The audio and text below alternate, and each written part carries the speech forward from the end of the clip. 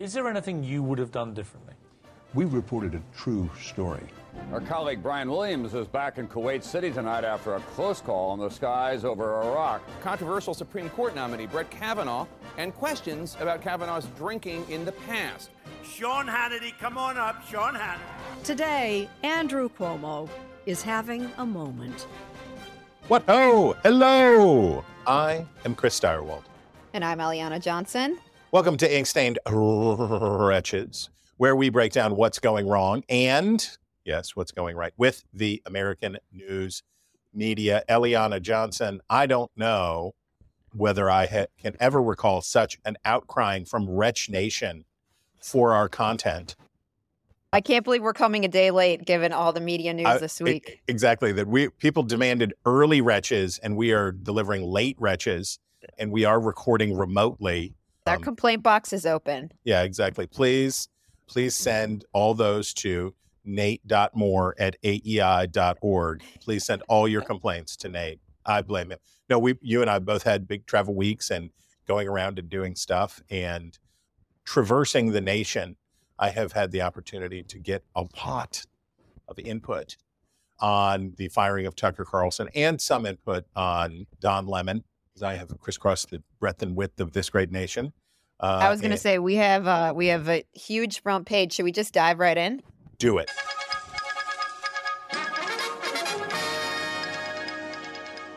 Okay.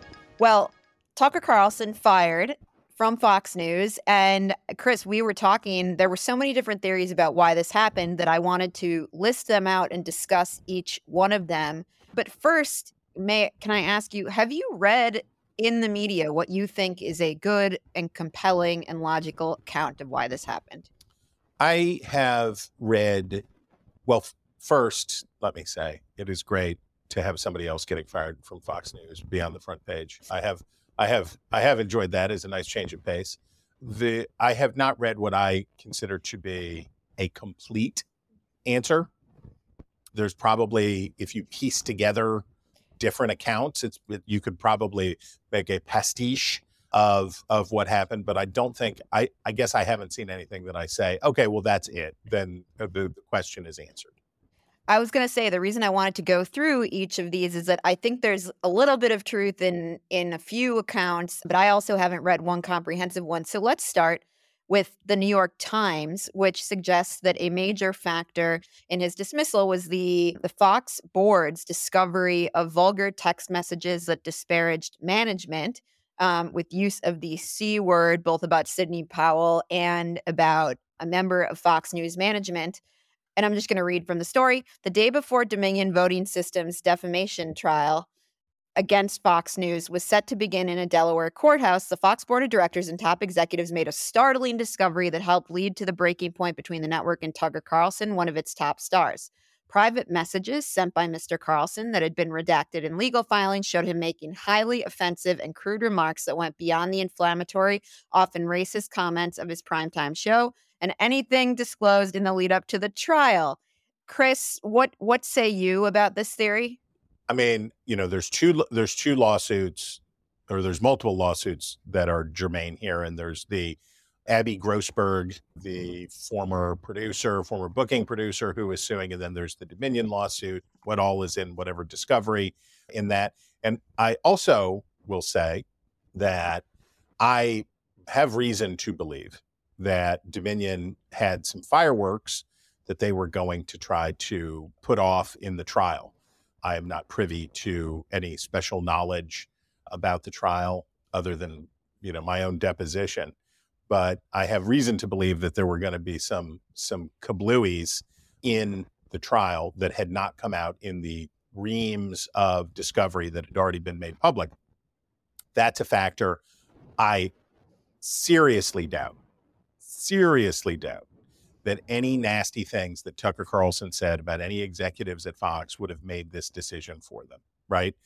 I 100% agree with you. The idea that Fox management didn't know that Tucker Carlson, first of all, news is such a crude and lewd business. The newsrooms are not churches. And if people use salty language, and for them, the idea that the board would be shocked that Tucker Carlson used inappropriate or misogynist language, all of this has been known, about him for years. And frankly, I don't even find it that shocking or offensive. So I think that's crazy. Yeah, I think that I tend to agree. All right, up next, we have his remarks about Sidney Powell, which were made in the same vein, and that is what the Daily Beast asserts was a major factor. They write, in Carlson's case, first of all, the most laughable line, it was Fox Corp CEO and Fox News CEO Suzanne Scott who made the call Friday night to can him and his show. And by that, they mean the decision, not the actual phone call. And they say, thanks largely in part to vulgar comments he made about Sidney Powell, the right-wing lawyer behind many of the bonkers 2020 election lies pushed on Fox's airwaves. But most egregious and what loomed large in his termination, people familiar with the matter told Confider, was how during his deposition with Dominion, when he was asked if this wasn't the only time you referred to Sidney Powell as a C word, the Fox News star responded, I can't know, and I just want to apologize preemptively. I mean, you're trying to embarrass me. You're definitely succeeding as I am embarrassed. Give me a break. Okay, so it can fit into if one of the liabilities of Tucker Carlson was the lawsuit from Abby Grossberg, if he regularly uses that word to describe women, that would certainly not help lawsuit for hostile workplace environment. While you are certainly right that newsrooms, and I cherish the profanity of newsrooms, and many newsrooms today are unfortunately not salty and profane, and many are HR. The Free Beacon serves as the pantheon of saltiness and profanity. I promise there is a newsroom left in this country where that is the case. The lamp is lit. Yes. But even in the saltiest of salty newsrooms in which I have worked, that is not a word used to describe women that I am familiar with being normal or okay. And so I can see how that would be seen as a liability in a potentially damaging lawsuit. Right. I can see how the pattern could be used. On the other hand, it doesn't seem enough to be reason alone, particularly given that my understanding is that Rupert Murdoch does not like to have his hand forced in this way, like with information that comes from a third party and that puts his back against the wall to make a decision. But I can see how it would be a small factor. I just don't think it was the main reason, as the Daily Beast suggests. Mm-hmm. And let's hit two more before talking about what we really think happened here. One is the Abby Grossberg lawsuit, and she is the former Tucker producer. I think she worked for him for not too long and had come from Maria Bartiromo's show, where she alleges a hostile workplace environment. And I will say I was deeply interested to read her complaint, which I did read. It doesn't sound so bad, I must say. Like, I'd be the first to say, wow, that's really bad. That's beyond you the had pale. that job for Hannity, right? I had the job. She is, and we're gonna play a clip, but she's very offended. There was a blown up picture of a bust burying or busty Nancy Pelosi in, the office where the Carlson producers worked. And another thing that she points out is there was like a mini lighted Christmas tree put near her desk, and she's Jewish, and she found that to be offensive. Anyhow, let's play. She's now doing a media tour, which I think further discredits her lawsuit. I think if you're like really serious about trying to pursue something in court, you're probably not going to go on MSNBC and talk about it with Nicole Wallace. But let's play a clip of that. I was hoping that it would be more professional, and what he was portraying on air was just a show. And unfortunately, that wasn't the case. So when do you realize that? Immediately.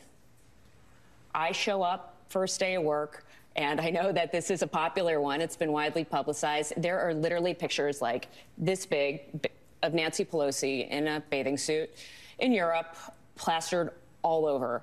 There was even one on my computer screen for the temporary computer I had to use, and I had to take it down just to work. Within a few days there, I was called into Justin Wells' office with Alex McCaskill, who was a senior producer as well, and asked if Maria was having an affair with Kevin McCarthy. It was just, I was shocked. I couldn't even believe it. I was floored. Chris, what say you about the dismissal because of the large busty picture of Nancy Pelosi put among his workers? The lawsuit definitely is a liability.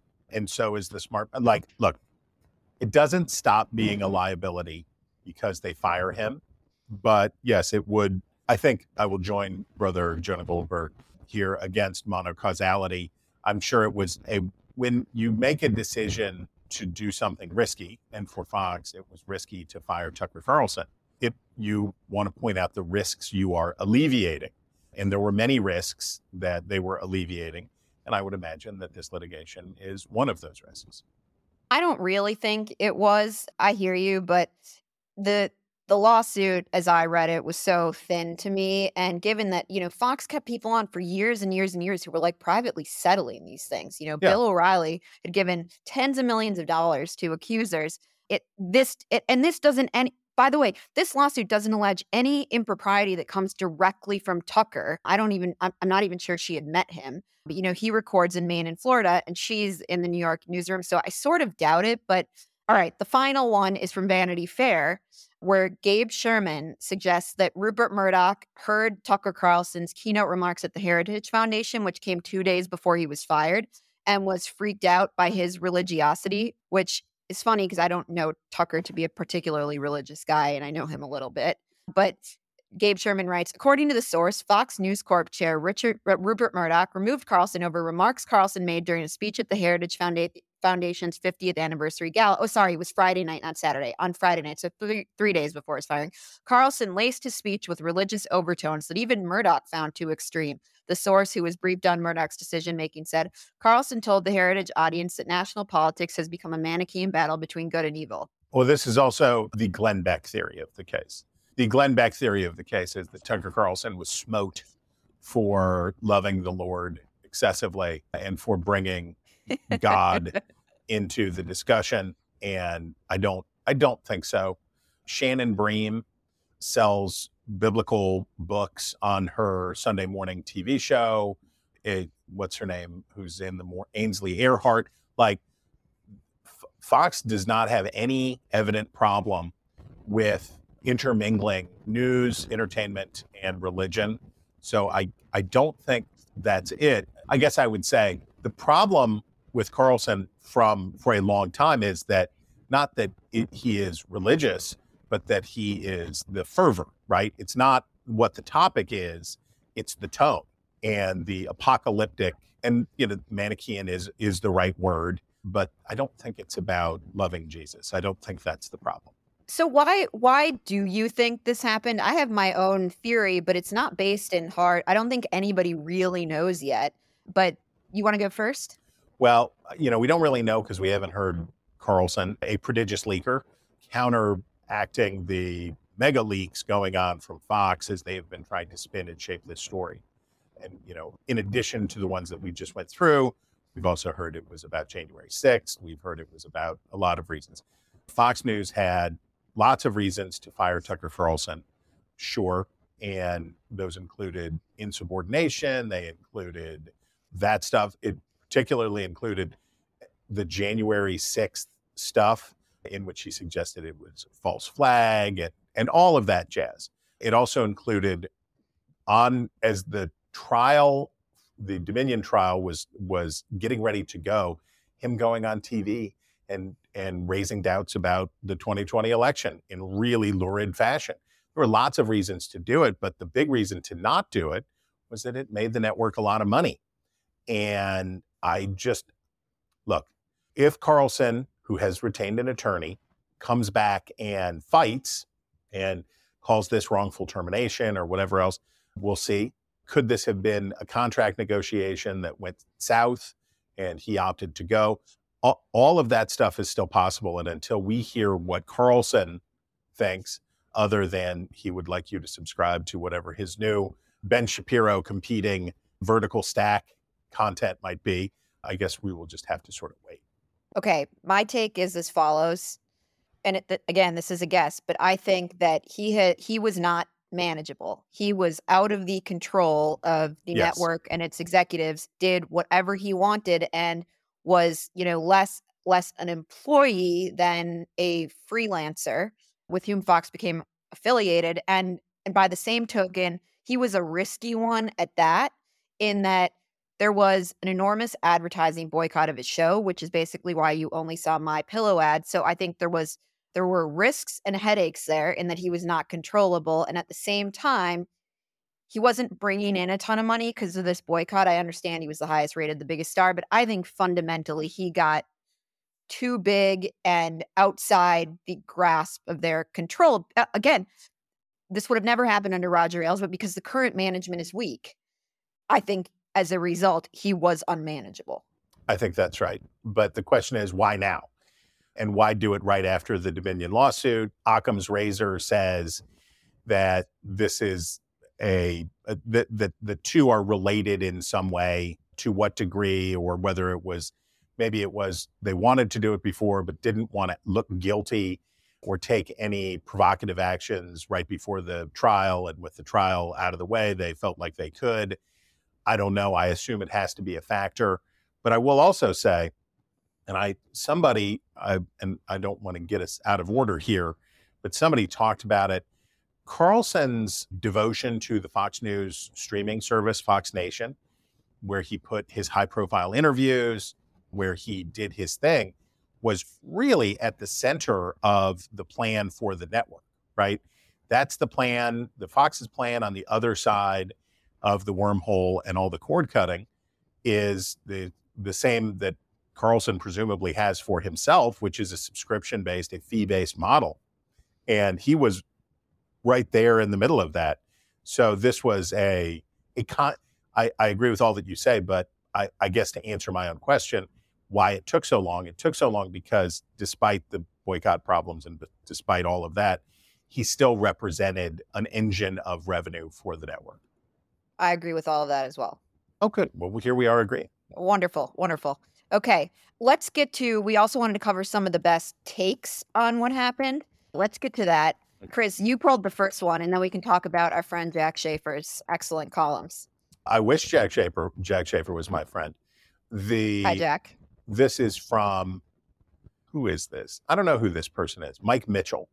But somebody shared this with me from the Twitter machine. Hannity's magic trick is he's really just doing vanilla RNC talking points every night. His lack of ambition keeps him safe. And this is true. The difference, and when the O'Reilly brand, Tucker Carlson was the prep school version of the O'Reilly brand. And the brand is, I'm not a Republican, certainly not a Democrat, but I'm not a Republican. And as a matter of fact, I'm fed up with the elites, and I'm fed up with the people on the inside. And I'm interested. All about the folks. It's all about the folks, and keeping it what you want in television. Of the 2 or 3 million people a night who watch Tucker Carlson, many of them were worshipful fanboys who believed that in the coming Civil War, they would rally to the banner of Tucker Carlson. But lots and lots of them were people who were entertained, amused, infuriated, and wanted to just see what this guy would say. What is he going to say now? What's he going to do with this? Well, I want to see what he's going to say about that. Said no one ever about Sean Hannity's show, right? No one ever was like, ooh, I can't wait for Hannity's take on this. Because Hannity's take is going to be whatever is good for Republicans, and a subset of Republicans, right? Not establishment Republicans, or what we used to think of as establishment Republicans, not rhinos or, whatever, but for wherever the mainstream of the Republican Party is going, that's what Sean Hannity's going to say. And he's going to come up with a way to say it that sounds cantankerous, sounds mad, sounds whatever, but it's going to be that way. And what Carlson did and what O'Reilly did, and it's interesting, O'Reilly would still, I don't know if he'd still be on Fox, but had it not been for his personal foibles, the model worked, right? Because O'Reilly knew where to push it and where not to, right? He could push it out here a little bit, be entertaining, be whatever, but he knew where not to go. Carlson delivered higher ratings and more attention by pushing it, and because he is a skilled broadcaster, had the ability to reel it back in most of the time, right? You take it out pretty far, you get everybody freaked out, you get all the attention, and then you reel it back in a little bit, or you just step away from it. That is a way to get more ratings. And by the way, that's what Fox will need to find for 8 o'clock again, I assume, somebody who can play that part. It is too bad for all involved that it can't be Megyn Kelly, because that's where she should be. That is the correct answer for who should be in the 8 o'clock hour for Fox is Megyn Kelly, who is an excellent broadcaster and who knows how to court controversy without blowing herself up. And that would be the correct answer. But they need somebody like that who is a good broadcaster and who is a controversialist, but who doesn't get the company repeatedly sued and cause notable contributors to quit in protest. Jack Schaefer had 2 great columns about this. The first had said exactly what we've been talking about. The headline is, "Don't believe everything you read about Tucker Carlson," and this is in Politico. And Schaefer writes, "As we see in the Carlson example, the anonymous sources who are variously described as a Fox News source, people familiar with the matter, a source, another source, sources, 8 sources, a source briefed on the conversation, people familiar with the company's thinking, and other fuzzy IDs, don't fundamentally agree on the reason for his ouster. When anonymous sources provide documentation or other ancillary proof of their statements, such as recordings, they surface information that can be verified and do readers a great service. But in many cases, they get to spout off without taking any responsibility for what they say. Readers are often given no way to judge the credibility of anonymous sources. For all we know, the Fox News source cited could be upper management or a spring intern. Does the source have an agenda that is coloring his blind quotations? How hard did the reporter work to verify what the anonymous source said?" Exactly, because I think a lot of these anonymous sources are Fox management trying to spin the departure. Absolutely, and there is always at Fox internal spin that is pumped out through the company with the hope or intention that it will leak, right? So it's a top down. You put the talking points out internally with knowledge that they will filter, in a company of many hundreds of people or 1,000 people who are close to media figures, that it will work its way out. And Schaefer's other column was about Tucker getting essentially his hubris, and the headline is, "Tucker Carlson's exit shows who's the real star at Fox." And he says what Beck, O'Reilly, and Kelly, referring to Glenn Beck, Bill O'Reilly, and Megyn Kelly, didn't understand at the time, and what somebody should explain to Carlson this evening, is that Fox itself, which convenes the audience, is the star, and the star maker is whomever network owner Rupert Murdoch has assigned to run the joint. The nighttime hosts, as talented as they are, and Beck, O'Reilly, Kelly, and Carlson are among some of the most talented broadcasters to slop the makeup on and speak into the camera, are as replaceable as the members of the bubblegum group the Archies, as interchangeable as the actors who've played James Bond, as expendable as the gifted musicians who played lead guitar for the Yardbirds." Gosh, I can't read. That's some very boomer. That's a series of extraordinarily boomer references there, right in a row. Very impressive. And I totally agree with that. I think the departures have shown how diminished your platform is without being broadcast on Fox. And I have to say, Tucker Carlson put out a YouTube video after this that's garnered a ton of views, but I was struck by how relatively small he seemed coming over a YouTube video without all of the bells and whistles of Fox broadcasting. And I thought that was interesting. Yeah, the logical thing for Carlson to do is to get in the Ben Shapiro business, to get in the Glenn Beck business, to go the Joe Rogan way and go to a fee for subscription model, and if he could just take 1 million people with it, right? If he could find a way to get 1 million subscribers, that's a lot of money. And then eventually maybe you sell to Salem or you sell to somebody at some point. So this could be a hugely lucrative thing. But here's the thing about that. You don't get the stroke. Right? Ben Shapiro is really good at what he does, and his platform is really popular, but it doesn't drive the conversation. A lot of what Carlson was doing, by the way, was taking things from those platforms and bringing them up onto Fox. And for as long as it lasts, primetime cable news is still a place where if you want to be in the larger, broader discussion, you can do that. And you can't do that behind a paywall with loyal followers. So it is just a different thing. But I will differ from Schaefer in this one point. It can't be a company man or woman, right? It can't. This slot, this position And this is what our next take from Jeff Maurer at I Might Be Wrong. The Tucker Carlson role just opened up. Here, the thing is, and I think Maurer is very right here. There is a special character, though, that Maurer calls it, what is it? He had a good name for it. Winston Beefo. The character of Winston Beefo that Tucker Carlson played. You need a special person, a special talent to do the Winston Beefo. It's not Jesse Waters. It's not Brian Kilmeade. It's not Sean Hannity. It's not somebody who seems like they are housebroken and plays well with others. It's the friction. It's the contrariness. It's the rogue quality that makes it work. And it's really hard to find somebody who knows how to operate in the space where it's dangerous but not deadly. So I agree with Schaefer's premise, right? Fox could put on whatever. People have made a lot out of Fox's lower ratings compared to the previous week. And that's all true. But if you did just put, I shouldn't say just put, but if you put Brian Kilmeade in that slot, would he beat CNN? Yeah, of course. Fox, you know what the number one rated show in cable news is? What the number one rated show in cable is? It's The Five. It's on at 5 o'clock. That's the juggernaut. And for Fox, the story is that from 5 to 8, 5 to 9 o'clock, as the West Coast comes online, especially when you have older viewers, that's the money slot. That's where you want to be. And that's all true. But if you want to take it to the next level, you have to have somebody who seems, what makes live television interesting and good is that it feels a little dangerous, that it feels a little like, whoa, I don't know exactly what's going to happen here. And you have to have somebody who can lean into that.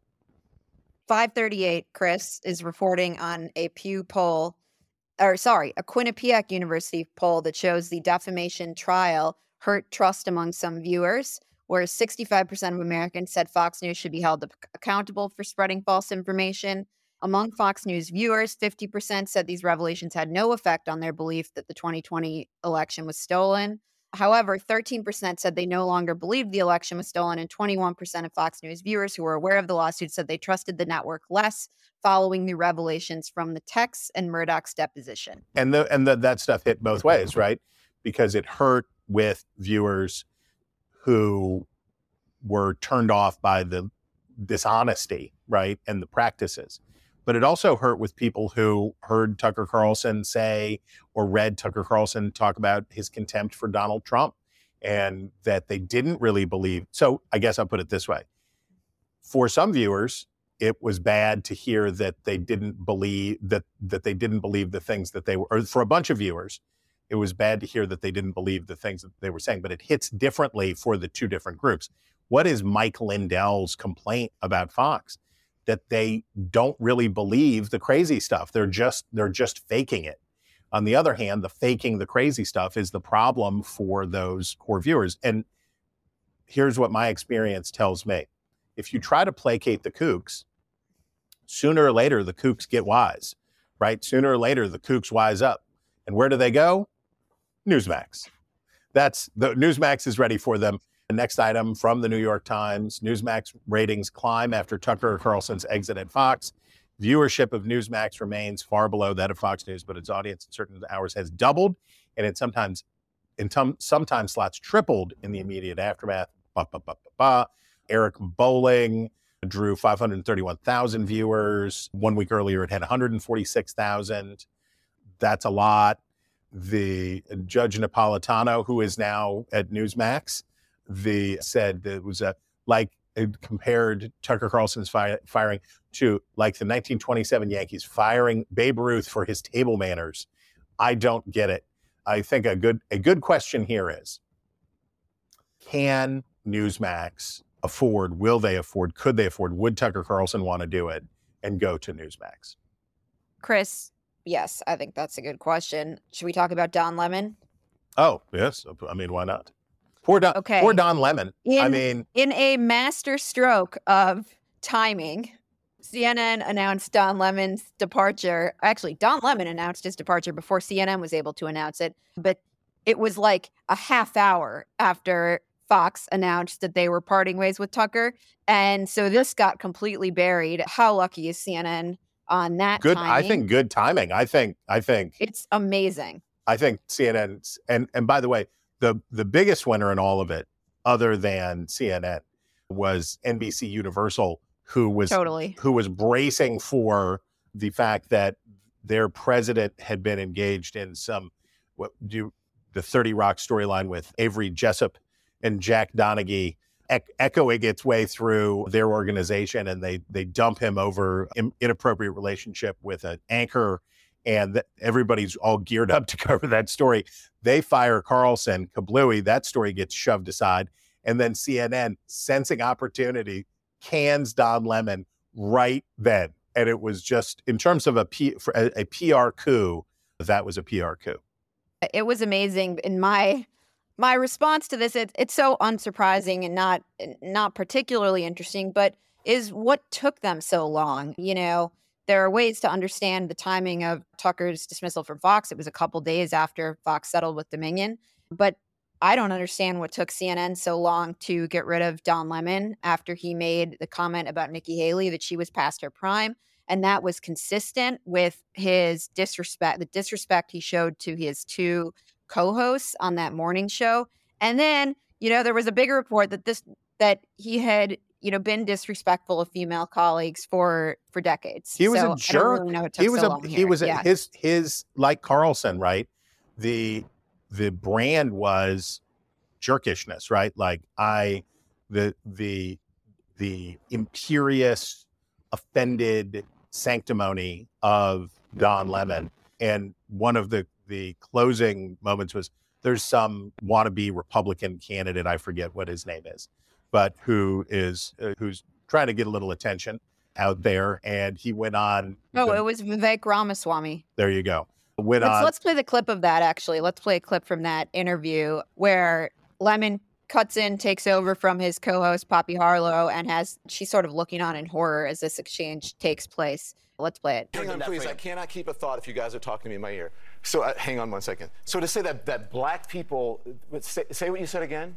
Black people secured their freedoms after the Civil War. It is a historical fact, Don. Just study it. Only after their Second Amendment rights were secured. They were not secured their freedoms after the Civil War. That is not, you are discounting Reconstruction. You're discounting a whole host of things that happened after the Civil War when it comes to African Americans, including the whole reason that the Civil Rights Movement happened is because black people did not secure their freedoms after the Civil War, and that things turned around. People tried to change the freedoms that were supposed to happen. And you know how they got it? They got their Second Amendment rights, and they actually got the NRA played a big role in that. But today, Don, the NRA did not play a big role in they trained black Americans how to use firearms. That's a lie. That's not. The NRA did not play a big role in that. This is just historical fact. It's not historical fact. The part that I just find because you say it's historical fact. The part that I find insulting is when you say today black Americans don't have those rights after we have gone through civil rights revolution in this country. You are sitting here telling an African American about the rights and what you find insulting about the way I live, the skin I live in every day. Here's where you and I have a different point of view. Black and white that black people don't have in this country, and that black people do have. You talked before about the problem of Tucker Carlson not being manageable, and Don Lemon kept wanting to prove that he was unmanageable and that he was defiant. And here's the difference. I don't think Don Lemon made a nickel for CNN. I don't think he was any kind of an asset for the organization, and was mostly headaches and very little plus side. And I think, as you said, I don't know why it took so long. Chris, let's get to 2024 coverage. And I think should we hit the Courtney Subramanian feeding her question to the White House? Yes, by all means. You, the White House correspondent, please take the lead. The background on this is that in a press conference this week, President Biden was holding note cards in his hand, and on one of the note cards that was photographed by a photographer there, it showed the photograph and name of a reporter along with a question. Now, the reporter then was the first to be called on by the White House in the press conference and asked a question very, very similar to the one printed on the note card.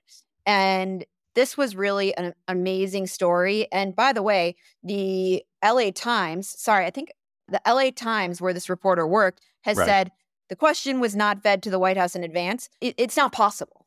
It's not possible. Well, okay, let me play devil's advocate and just say, what was written on the card looked to me like an answer to a question. These were the notes for how Biden should answer the question, not what the question would be. Certainly, we know about White House's consulting with reporters in advance of press conferences, right? And you do? I'm not familiar with that. Oh my gosh, there was huge drama in the Obama presidency about the list of reporters that and Bush did it too. Here's the list of reporters that he would take up to the podium. And these are the reporters that he was going to call on. And I forget, and I hope that John Podhoretz that requires no consultation with the reporters. The White House is free to draw up a list based on its RSVPs. I believe there were instances, and I'm sorry for being unprepared, but I believe there were instances where collusion was alleged. And certainly I have heard it said by White House reporters that they believed that that topics had been brushed over with their competitors, which is what gave them the opportunity to ask the question. For example, you say to the press secretary or communications director says to somebody, hey, I know you're really interested in XYZ, and the president really wants to talk about it. If you had a question about that, it would probably be good. Wink, wink, wink. Now that's not kosher, but that would be a gradient difference between submitting your question in advance. What does the White House say about this? The White House has said it did not have the question in advance. Karine Jean-Pierre commented on it.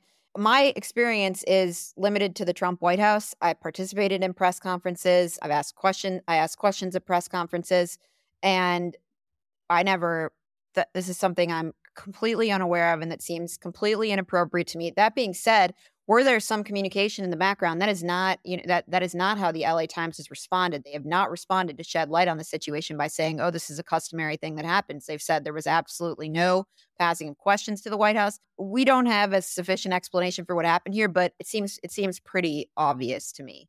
Well, I think what's pretty remarkable is that we went from in the Bush and Obama and previous era where you'd have a list of reporters, hey, call on this guy, call on this gal.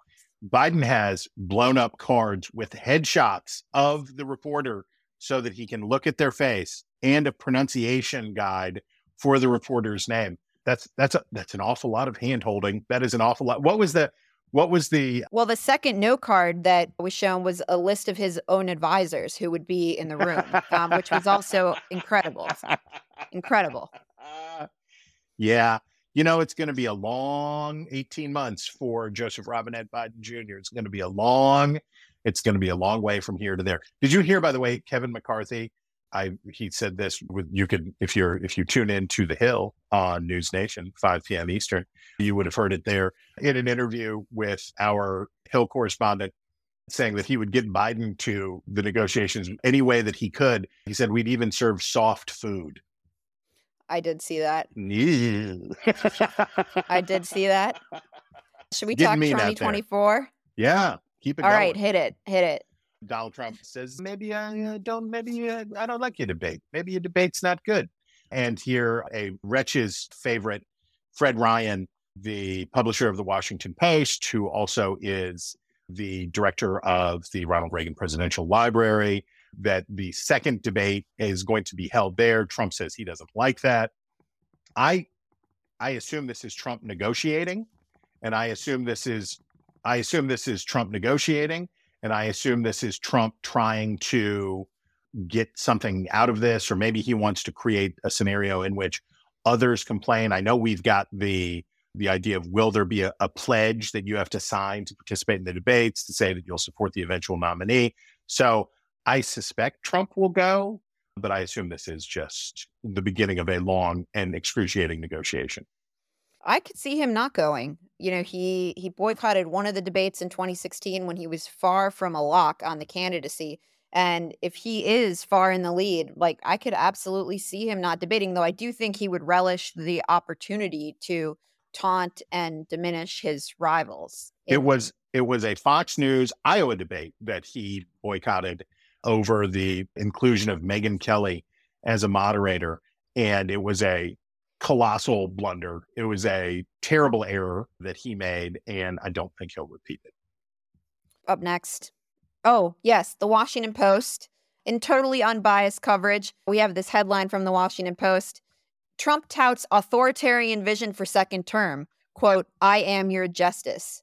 And the lead of the article by Isaac Arnsdorf and Jeff Stein is mandatory stop and frisk, deploying the military to fight street crime, break up gangs, and deport immigrants, purging the federal workforce and charging leakers. Former President Donald Trump has steadily begun outlining his vision for a second-term agenda, focusing on unfinished business from his time in the White House and an expansive vision for how he would wield federal power.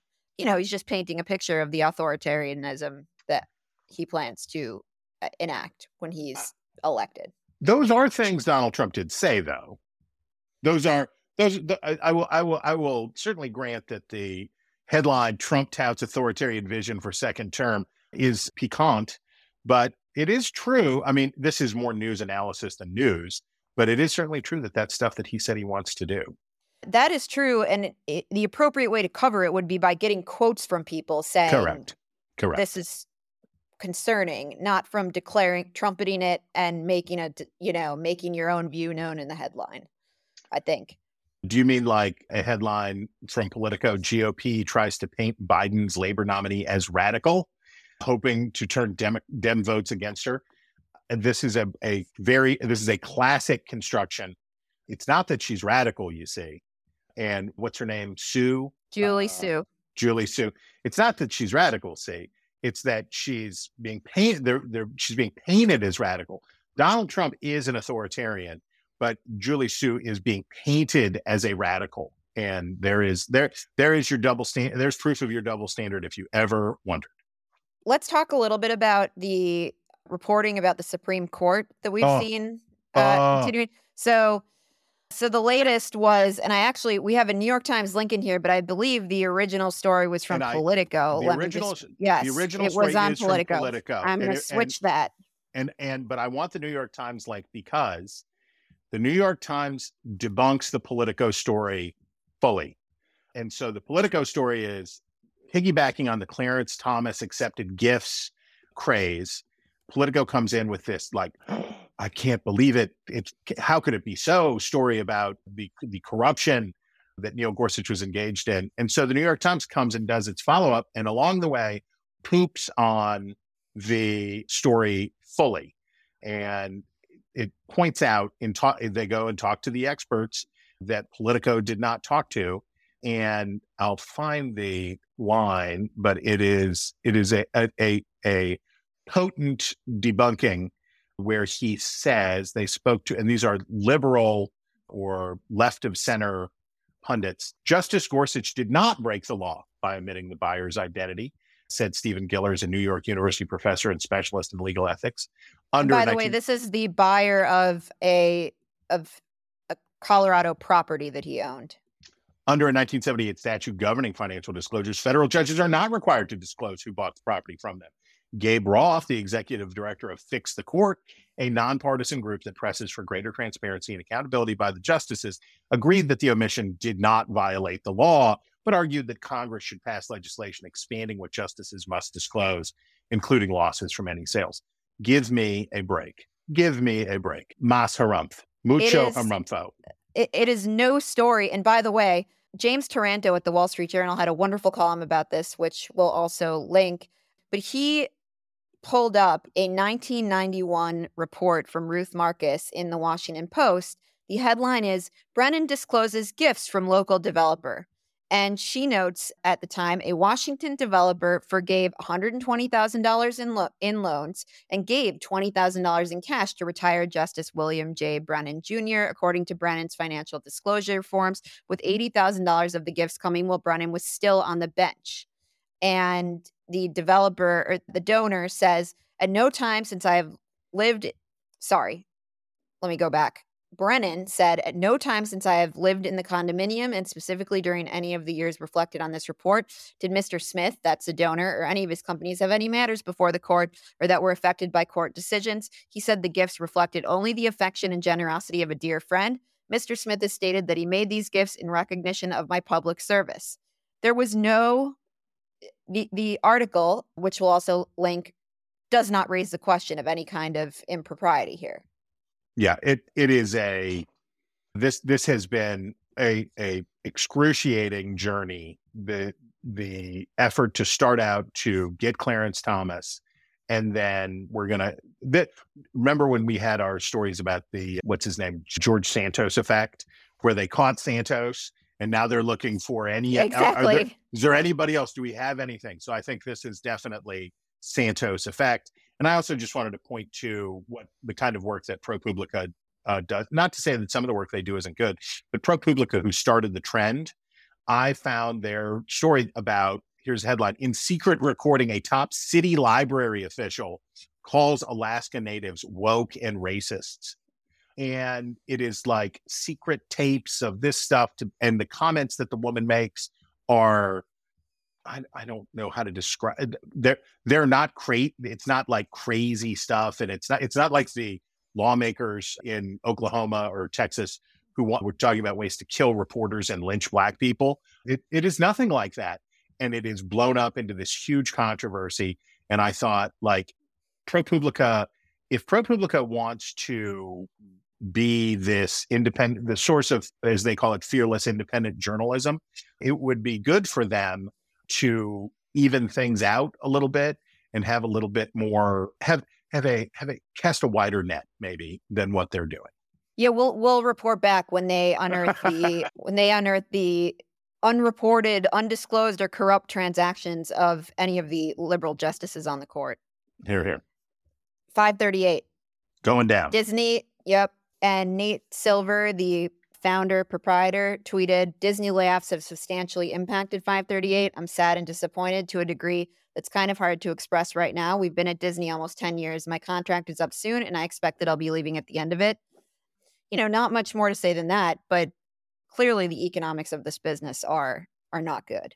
Well, it's also 538 was never 538, sort of like Vox or a number of things that, in the data journalism moment, people were, ahead of Internet 2.0, or that was Internet 2.0, whatever. I've lost the count of .0s, but these outlets wanted them to do more than they could. Right. And I think that, by the way, will be the experience that places have with what's Axios and others.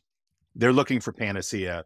It's not going to be the case. And the amount of money that they were spending on 538, they weren't getting that return on. And there it goes. But it is a bummer, because I have enjoyed the resource and relied on the resource often. What do we have next? Oh, I do point people to Ben Smith's good piece in Semaphore. It's Back to the Future for a Diminished Digital News Business, which incorporates a lot of this. And it's interesting about, he clocks in well on where we are now and how the multiple efforts to reinvent the internet have in many cases taken us right back to the beginning. And finally, we have the death of a New York Post reporter at 31. And I thought the Post posted some lovely reminiscences. All right. R.I.P. Connor Skelding, and his paper remembered him fondly, and good for them. Chris, that brings us to the style section. Do it. My favorite was you can buy, and we will link it for you, a $155 quarter zip pullover on Tucker Carlson's website. And it looks very Tuckery. It is, talk about lake washed, Chris. This is it is in a lake washed hue. It is in a lake washed hue.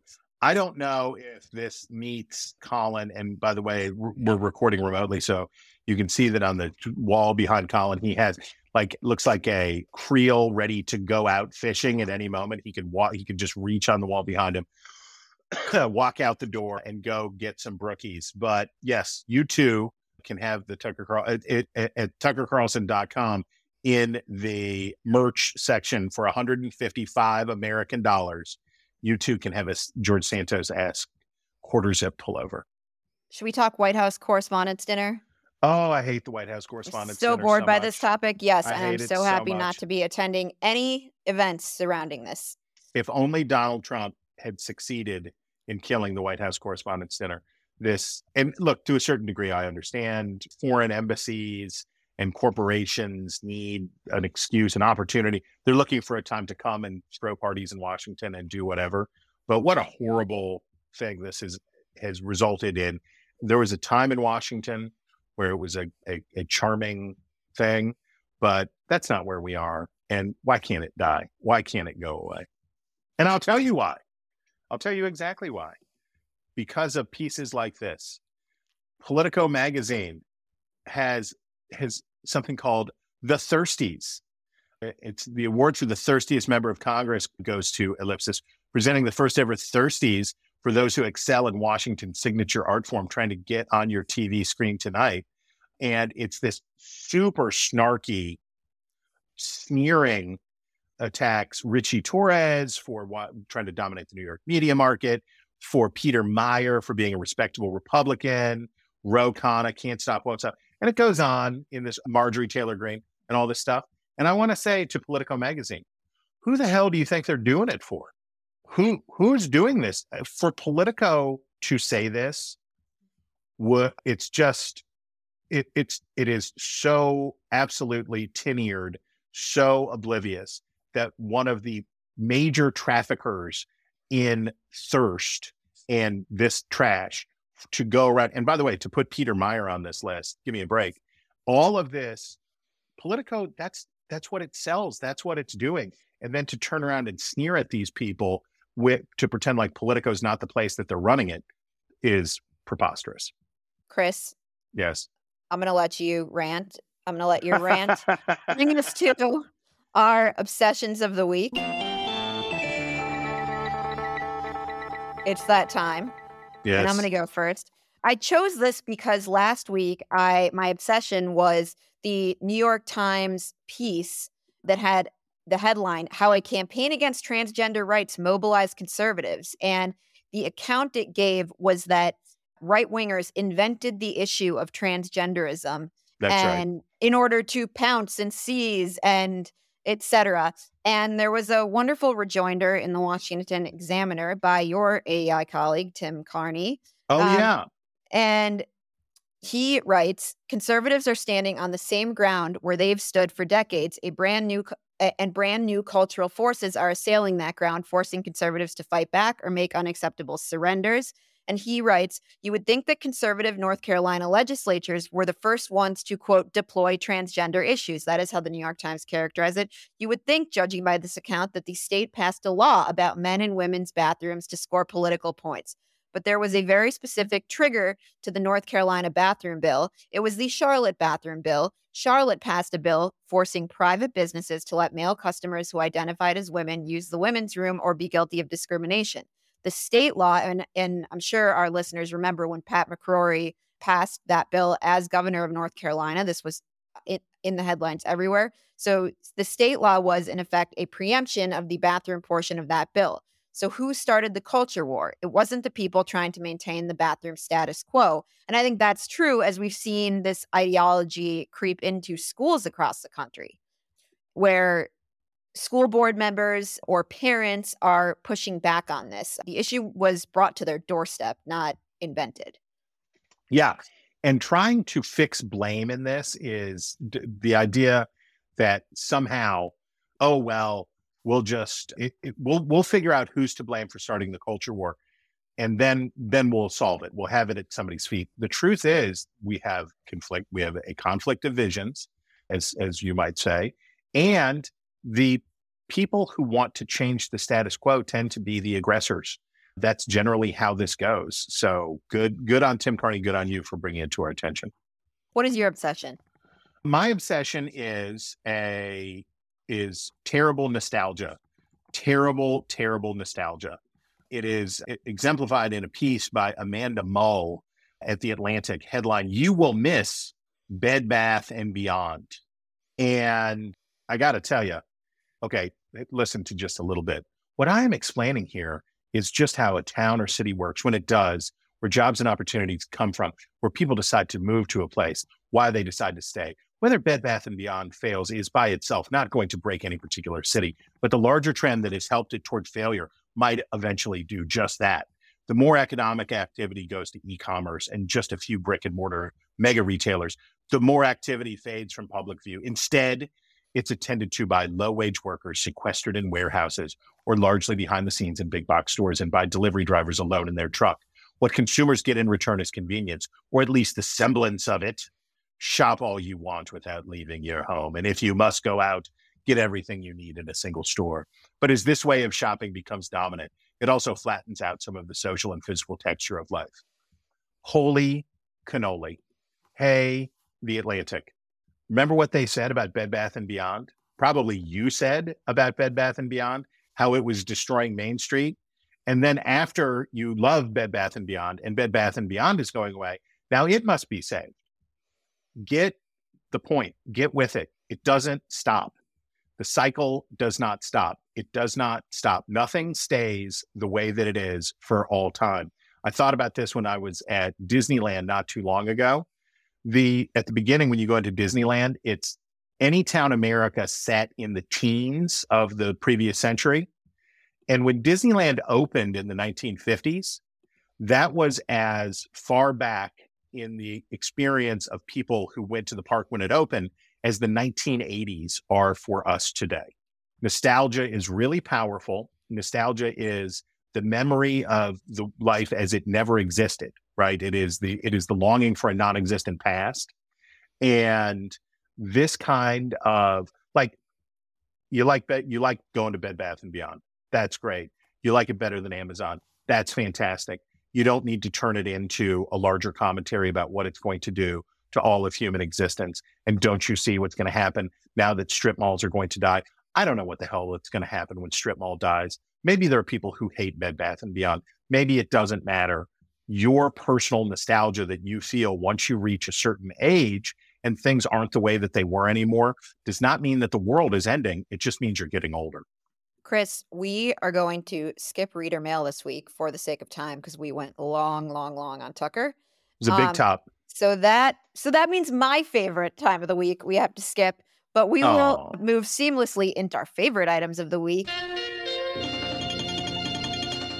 where I am forced to say something nice, but you got to lead me by example. Judge tosses Devin Nunes suit over Esquire article.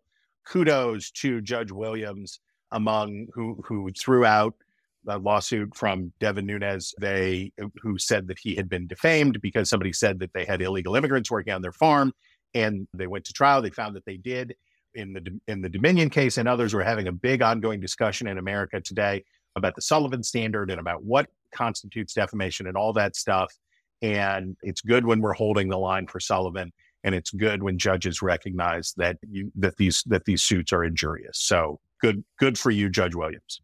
Chris, my favorite item is the Variety report that the other Chris Licht over at CNN, has landed both Gayle King and Charles Barkley, the more important one, to host weekly show King Charles. And they write, Barkley said the program would not try to emulate clickbait that journalism outlets are forced to publish in order to keep traffic numbers up to please advertisers. We don't want to say we're a liberal, conservative, Republican, Democrat. That's one of the things that's already ruined television in general, he said. The show will start in primetime beginning this fall and running into 2024, according to a memo from Chris Licht, CEO of CNN.